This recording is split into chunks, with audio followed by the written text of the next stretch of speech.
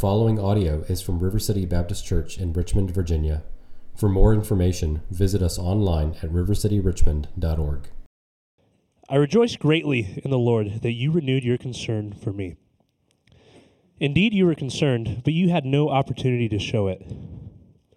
I'm not saying this because I am in need, for I have learned to be content whatever the circumstances.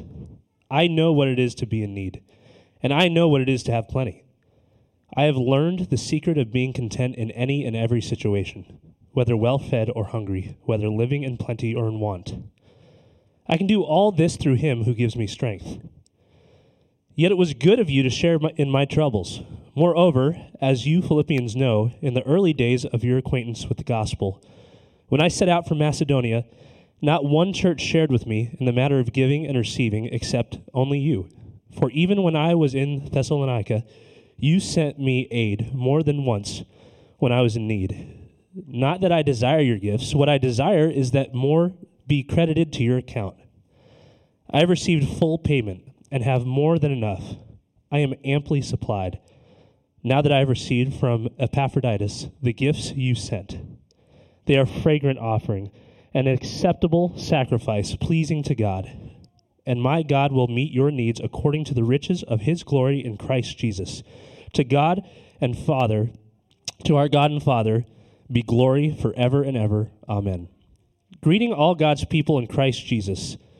The brothers and sisters who are with me send greetings. All God's people here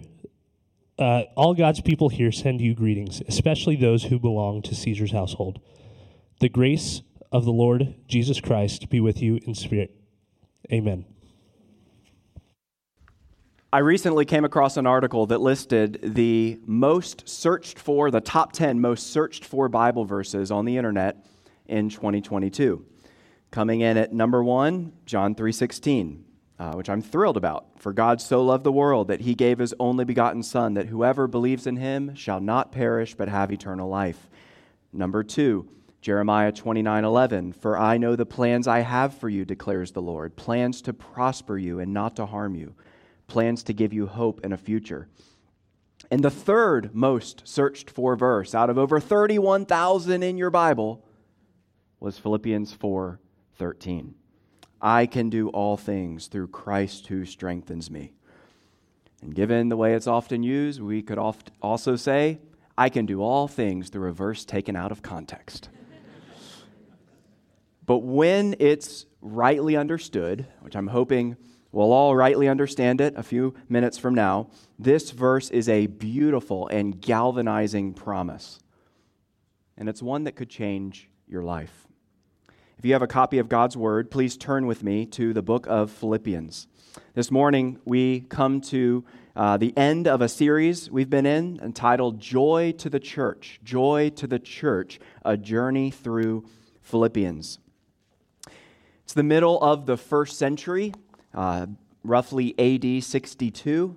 The Apostle Paul is sitting in a prison cell in Rome as he awaits a life or death verdict from the emperor. And he's writing this letter to a church that he helped plant about 10 years earlier in northern Greece. In fact, it was the first ever church in Greece, in the region of Macedonia. Paul has commended these believers in Philippi. He's instructed them. He's encouraged them. He's summoned them to unity by means, over and over again. Unity is like the golden thread that runs through this letter. And he's summoned them to unity by means of humility, by means of the poured out life for the sake of others. And in the final passage of this letter, he once again, one final time, reveals to us his heart. Here's what I think is the main idea of these final verses in Philippians chapter 4. You can face anything. You can face anything with the resources God supplies, ultimately through his Son, but also through his people. You can face anything with the resources God supplies, ultimately through his Son, but also through his people. We'll think about this in 3 points as we make our way through the passage. First, learning a secret. That's verses 10 to 13. Second, giving thanks. Verses 14 to 20. And third, signing off. Verses 21 to 23. Learning a secret, giving thanks, signing off. First, learning a secret. Verse 10. I rejoiced greatly in the Lord that at last you renewed your concern for me. Now, at first glance, this can kind of seem like a veiled rebuke, but lest he be misunderstood, Paul quickly adds, in the middle of verse 10, indeed you were concerned. I know you were concerned, but you had no opportunity to show it. He never doubted the Philippians' love and care. It just hadn't had the chance to blossom into tangible support. It's not like they could have logged on to a website, a ministry website, and found a, donate to Paul button. It wasn't an option then. They were nearly 1,000 miles away. They had no opportunity to give tangible expression to their concern for Paul until their messenger, Epaphroditus, arrived to be with him. Paul then clarifies, verse 11, I'm not saying this because I'm in need, for I've learned to be content whatever the circumstances. I'm not saying this because I'm in need, because I've learned to be content whatever the circumstances. Verse 12, I know what it is to be in need, and I know what it is to have plenty. I've learned the secret of being content in any and every situation, whether well-fed or hungry, whether living in plenty or in want.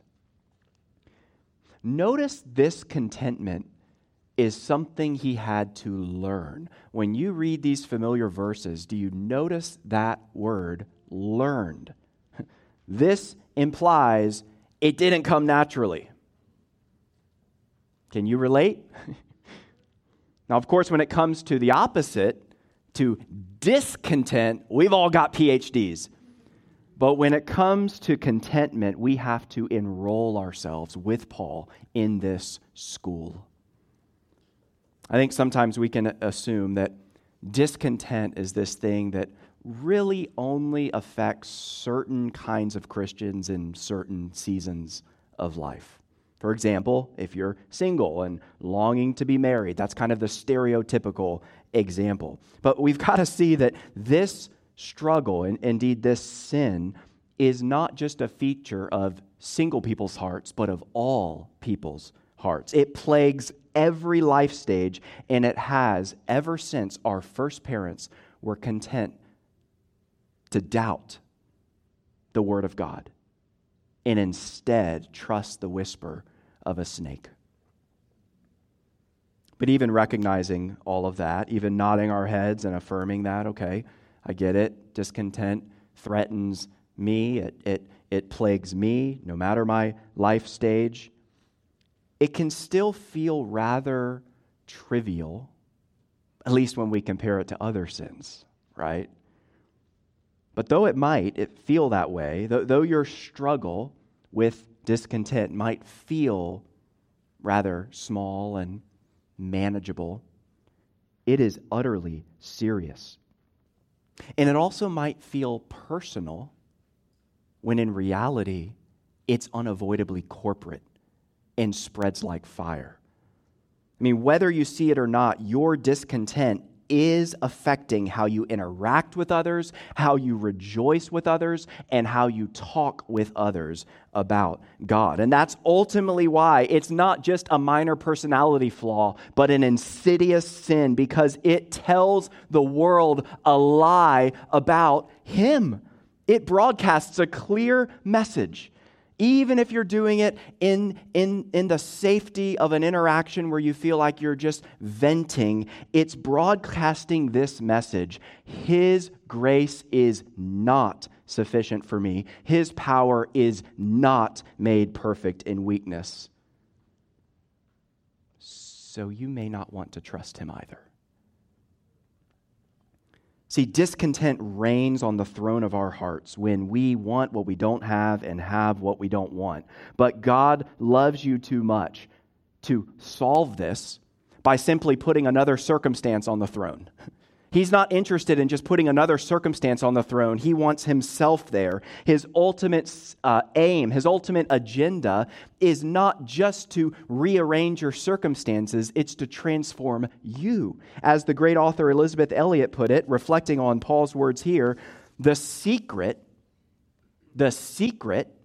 is Christ in me, not me in a different set of circumstances.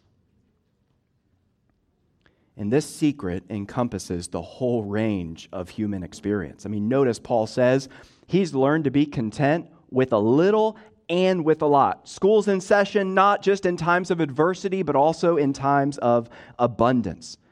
I mean, we know what this means. What does it mean? What in the world does it mean to be content when you've gained it all?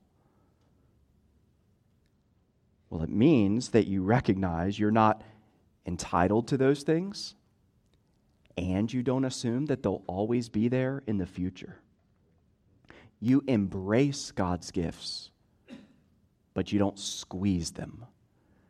There's a fine line between those two things. You embrace the gifts, but you don't white-knuckle them. You don't squeeze them. You don't stake your life on them. As Bobby Jamieson recently told us, you realize life, your whole life is like a childhood snow day. You enjoy it while it lasts, but you don't try to freeze it and keep it there forever.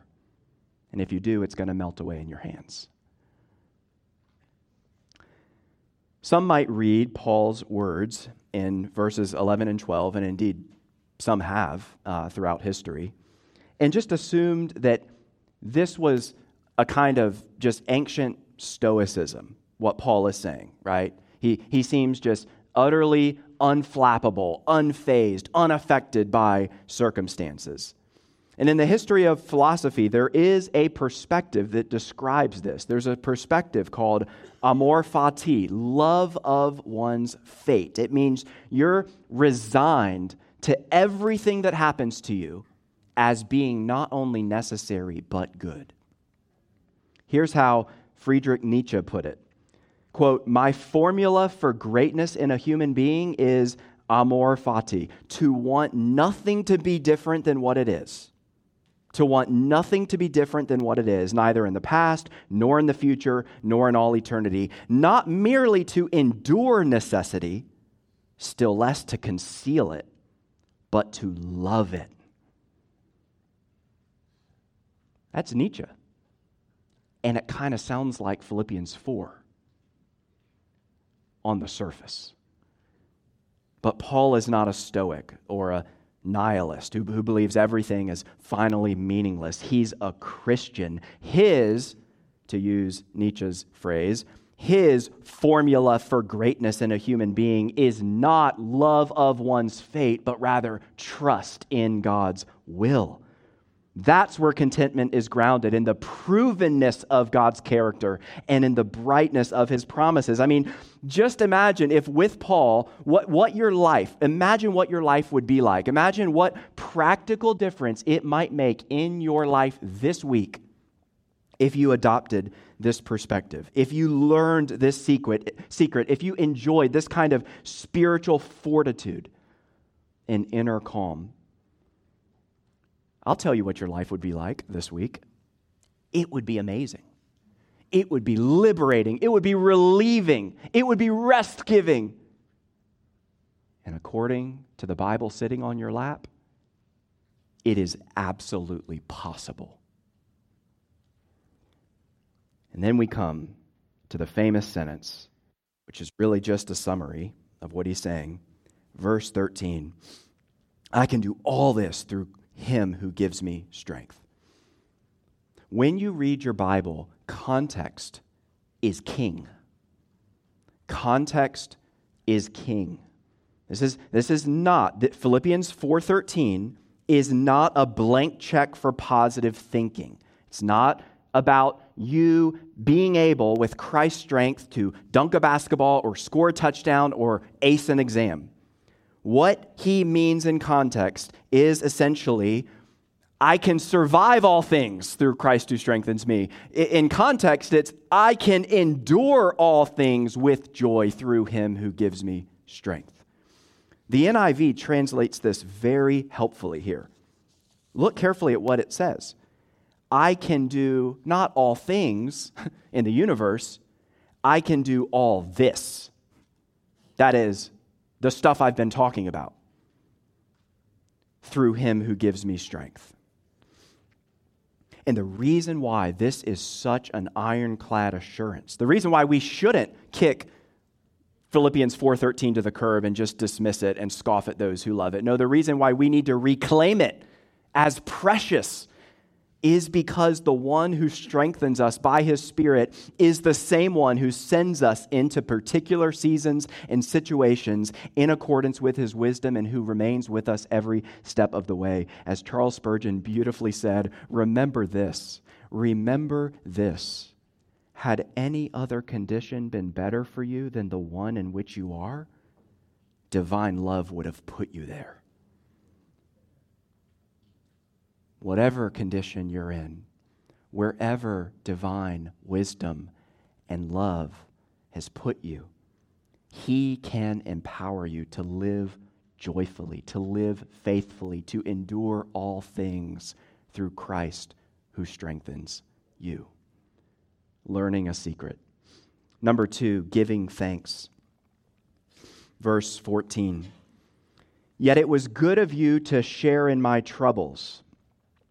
The word share is a form of the word koinonia, which we've seen throughout the letter, referring not just to fellowship, but to a kind of vital, life-giving partnership in the gospel, partnership in grace, partnership in suffering, and as we'll see here, partnership that takes on a tangible, even financial expression. Verse 15, moreover, as you Philippians know, in the early days of your acquaintance with the gospel, when I set out from Macedonia, not one church shared with me in the matter of giving and receiving except you only. For even when I was in Thessalonica, you sent me aid more than once when I was in need.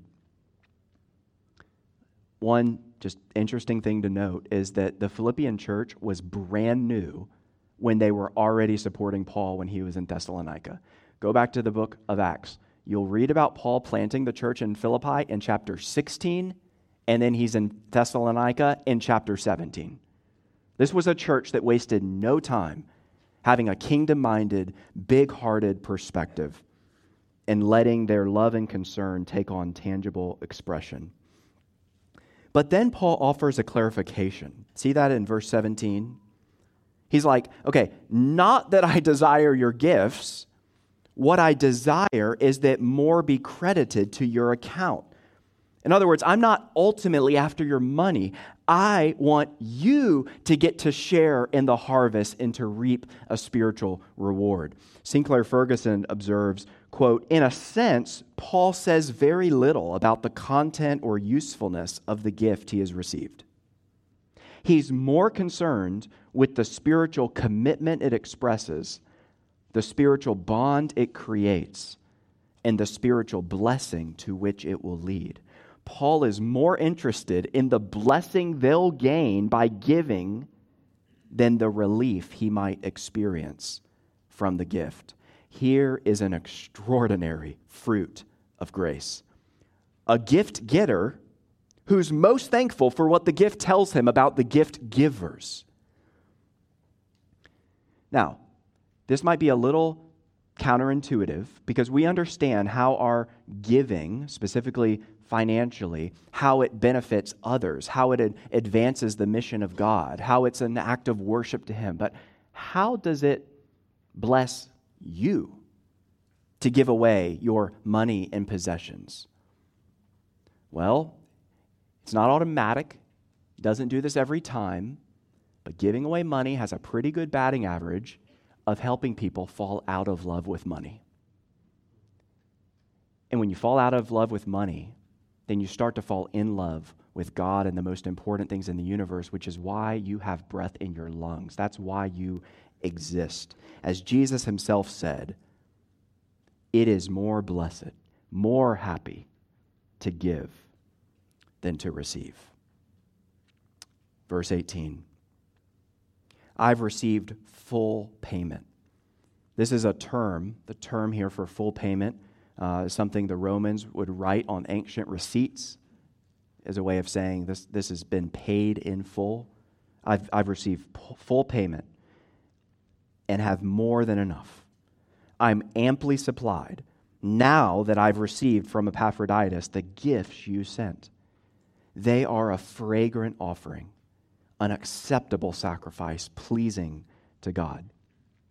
This isn't the first time we've encountered this fellow Epaphroditus.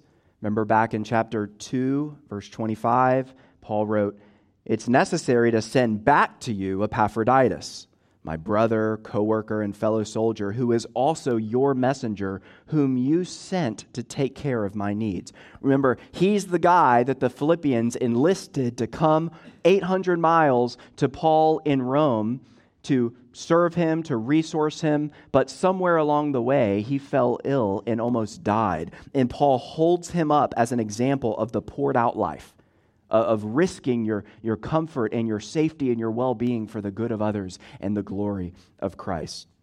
And notice the Philippians' concern for Paul wasn't reduced to well wishes or positive thoughts. They weren't content merely to just think good things about Paul or even merely to pray for him from a distance. It was a love that eventually took on tangible expression. One of the whole reasons he's written this letter is to commend them and to thank them for their financial support.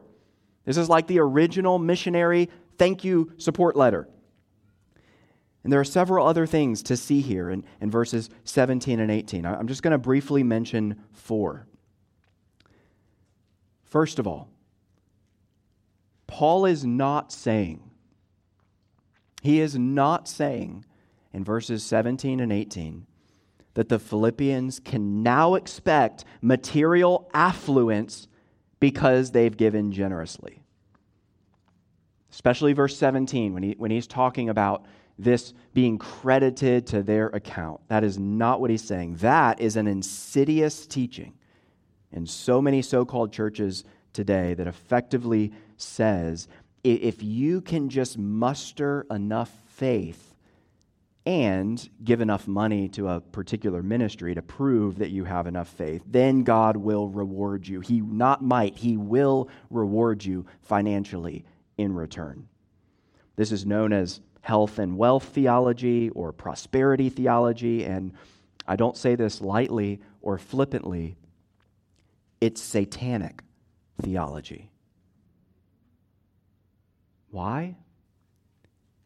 Because you don't have to even be a Christian to desire material blessings from God.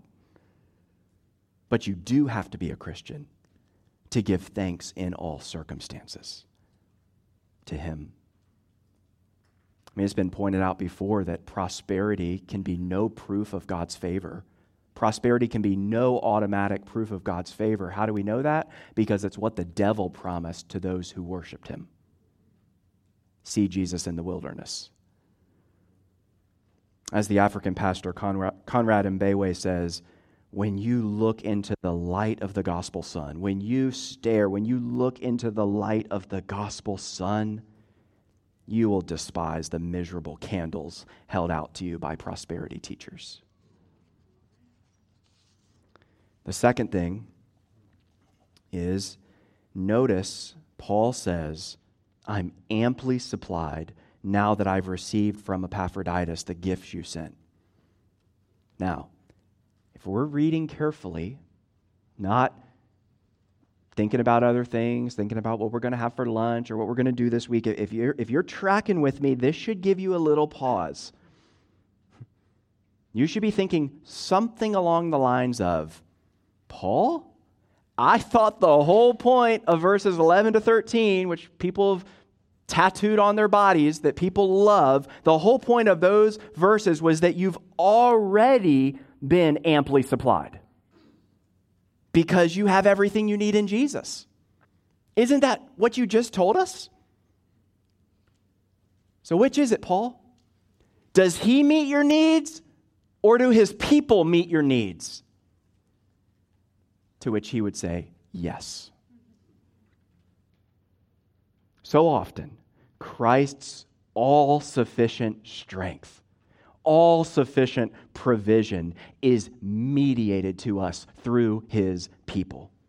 As we declare in our church covenant, we experience the grace of God where and how? We experience the grace of God in and through the care of His saints. Third thing, look again at how Paul describes the Philippians' gifts, verse 18. They are a fragrant offering, an acceptable sacrifice, pleasing to God. He's drawing on imagery from the Old Testament sacrificial system. There's rich background here. It's a way of saying, hey, yeah, we're not still under the old covenant law in these atoning sacrifices, but every believer in the new covenant is a priest with direct access to God through Jesus, and who offers sacrifices not to atone for sins, but to worship the one who did. I can think of 5 sacrificial offerings that the New Testament applies to you if you're following Jesus. Maybe you can think of more. Tell me at the door afterward. But I can think of 5 sacrificial offerings that every believer who is a new covenant priest is called to offer up. The first is the sacrifice of praise, Hebrews 13:15. The second is the sacrifice of service, Hebrews 13:16. So back-to-back verses there. Sacrifice of praise, sacrifice of service. The third is the sacrifice of yourself, Romans 12:1. The fourth is the sacrifice of others' souls through your evangelism, Romans 15:16. And number 5 is the sacrifice of giving, Philippians 4:18. Philippians 4:18 is just a richly theological way of saying that generosity smells good to God. Fourth, and finally, in this point, this passage is relevant to RCBC's own philosophy, our own philosophy of missions giving.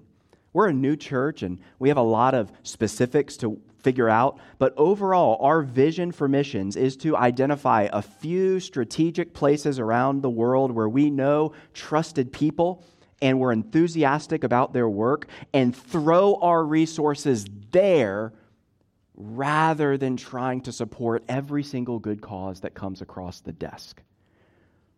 Now, a lot of churches with good intentions, okay, so here we're not in the realm of law, we're in the realm of wisdom, but a lot of churches with good intentions adopt what I would call a floodlight approach to missions. A floodlight approach where the goal seems to be how many places in the world can we get our people excited about and have a small hand in reaching? How many places can we put the RCBC sticker on? But the elders here are convinced that actually the way of wisdom long term, given every church's and person's limitedness, our finitude, the way of wisdom long term is to adopt not so much a floodlight approach to missions, but a laser light approach. To recognize our limits and support a finite number of strategic partners that we can actually go deep with. I mean, notice that Paul was so well funded by the Philippians that he essentially says in verse 18, I'm good now. I don't need anything else. It wasn't just a bless your heart gift. I mean, this was real, fully backed support. One way we do this, and will do this here at RCBC, is through the cooperative program and the International Mission Board, which fully supports missionaries so that they can be freed up to not have to constantly bear the burden of raising and maintaining support. That's a huge gift. And we're also excited about other organizations that have this kind of laser-like, deeper with fewer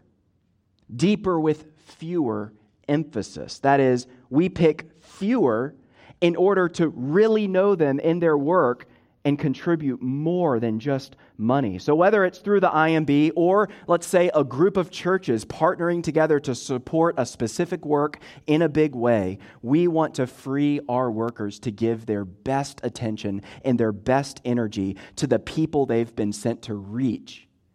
And when they're back on furlough, to be able to give their best energy to the churches that are partnering with them. This is one reason every member of this church has made a promise. So I've already referenced the church covenant once. I'll do it again. We're going to rehearse these promises tonight before our members meeting. This is a living document in the life of River City Baptist Church. Every member has made this promise, and I prayed about it earlier in the service, to contribute cheerfully and regularly to the ministry of the church, to the needs of our neighbors, and to the spread of the gospel from the heart of Virginia to the ends of the earth.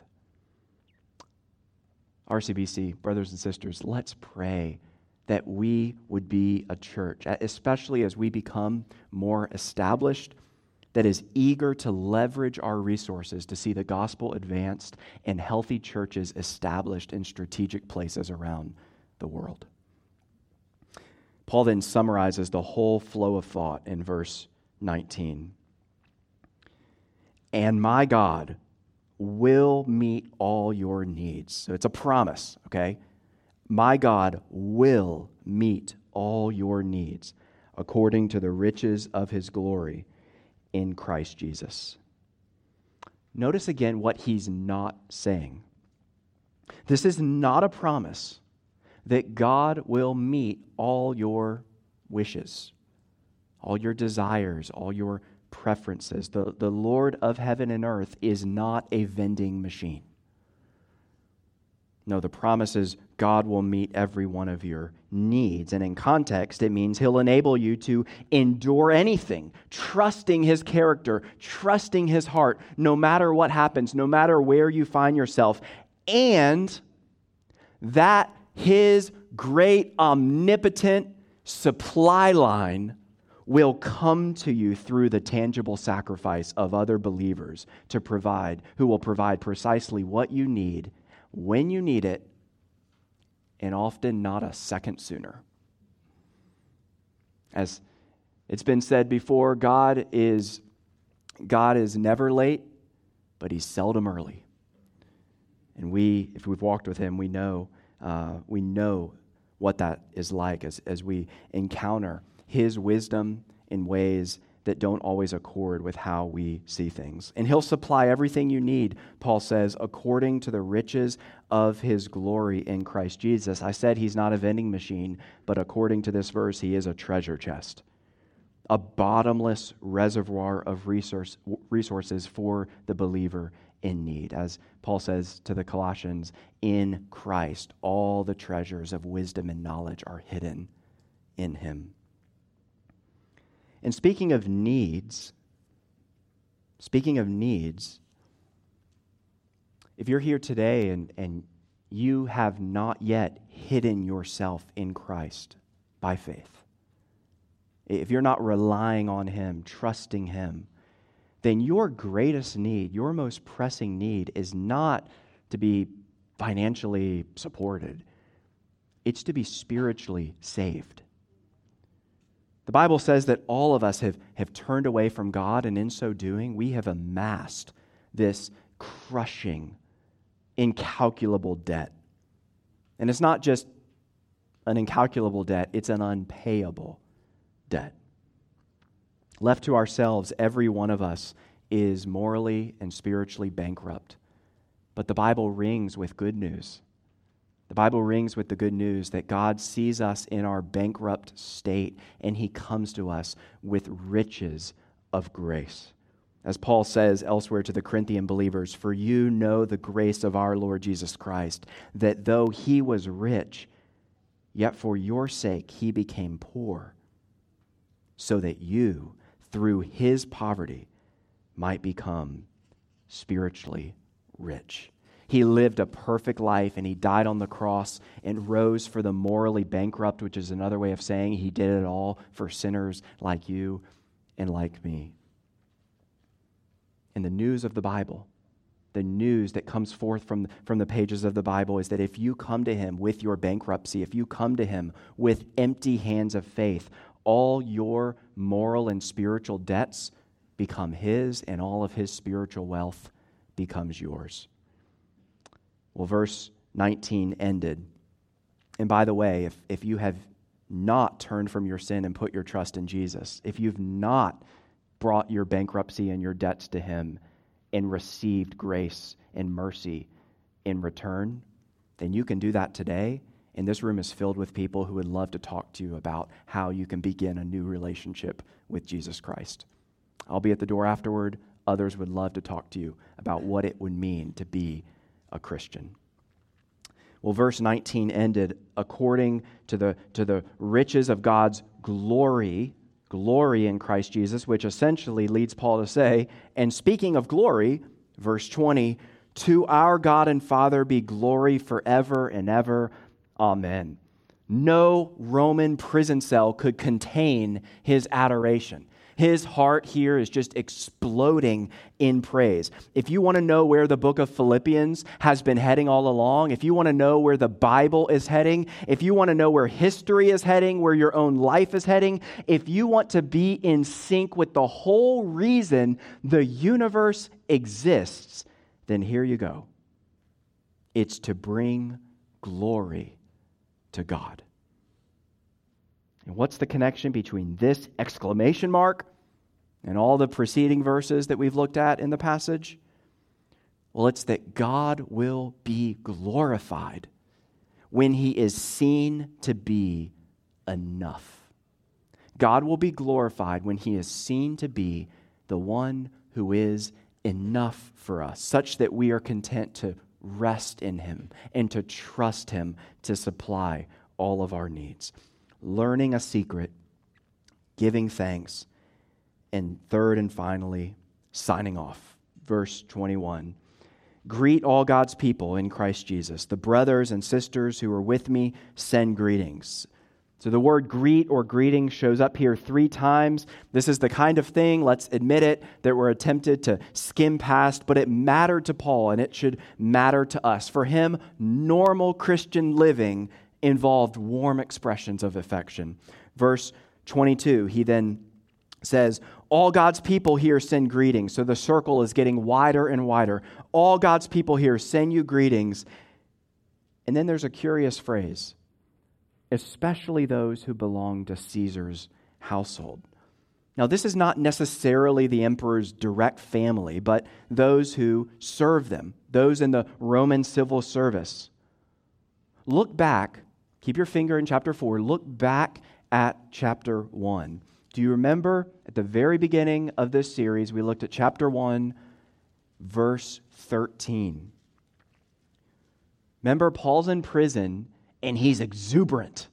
And why is he exuberant? Well, among other things, chapter 1, verse 13, because it has become clear throughout the whole palace guard that I am in chains for Christ. It's become clear throughout the whole palace guard. And then in chapter 4, verse 22, at the very end, he says, all God's people here send you greetings, especially those who belong to Caesar's household. As one commentator writes, Paul may be in prison at Caesar's pleasure, but the gospel has penetrated Caesar's household. It's important to remember who is finally in charge. And this has really practical applications for us because it reminds us to never underestimate what God might do with you just being faithful in suffering. I mean, look at what God did with a group of people that wouldn't have otherwise had any access to the gospel of grace.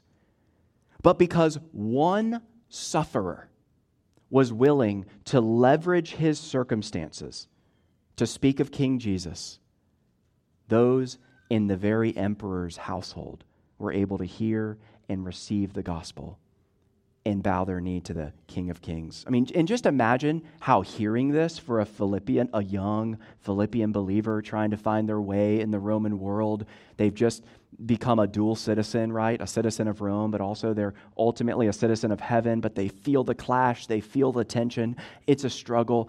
Imagine hearing this report about what's going on in Caesar's household, how this would have just galvanized their young faith. I mean, the Roman Empire seemed invincible, unbreakable, unstoppable. The Romans would throw Christians to the lions. It was the most epic empire in human history. And today you can pay $40 to walk through its ruins. Kingdoms will rise and fall, but the gates of hell will never prevail against the church of Jesus Christ. And then the very final statement of the letter, Paul ends where he began. Chapter 1, verse 2, grace and peace to you from God our Father and the Lord Jesus Christ. Chapter 4, verse 23, the grace of the Lord Jesus Christ be with your spirit. Amen.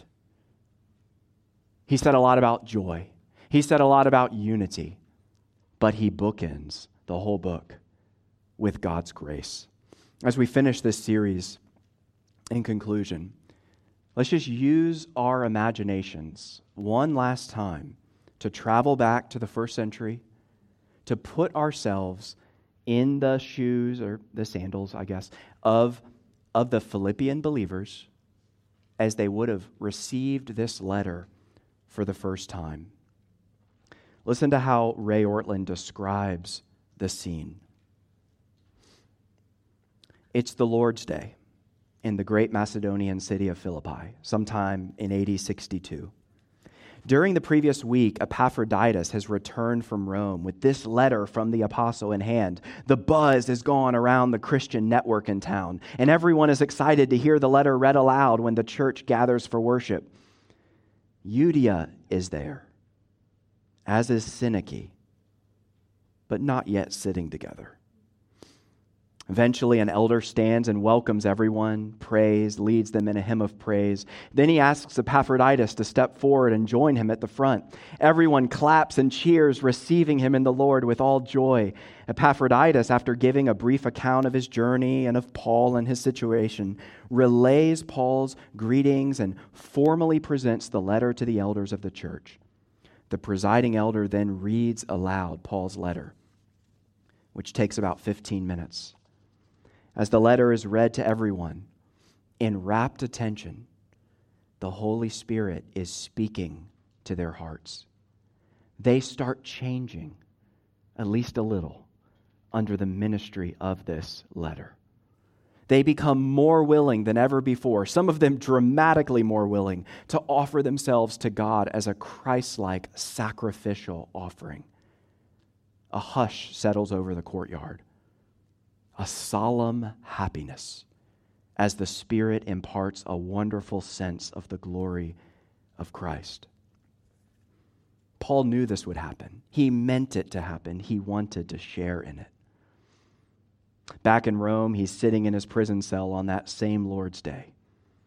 And his deepest emotion is joy, having years before settled the matter in his own heart that he is himself a living sacrifice.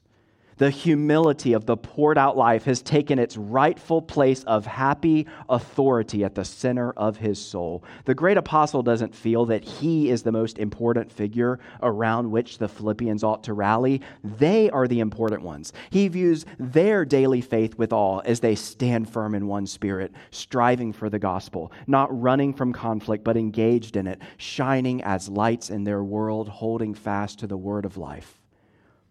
Paul remembers how he first met them. Pagans living as pagans must.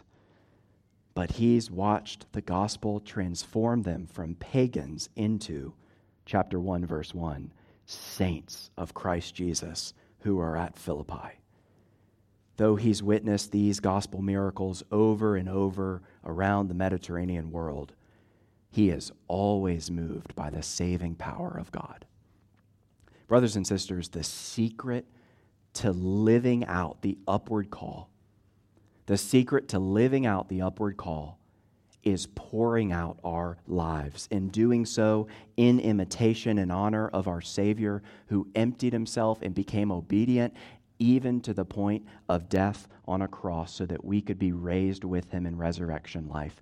We can love because he first loved us. We can pour ourselves out for others because he first poured himself out for us. Let's pray.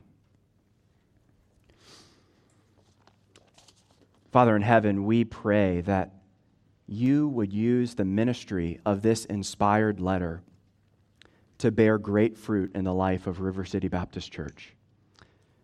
Lord, we pray that we would be different, that we would be changed as a result of having spent 3 months working through this letter. We pray that we would be marked by joy and by unity, and that we would never forget that comes via the road of humility as we pour out our lives for one another and for you. And we pray that in all of this, you would look great from the heart of Virginia to the ends of the earth. And it's in your beautiful name we pray. Amen.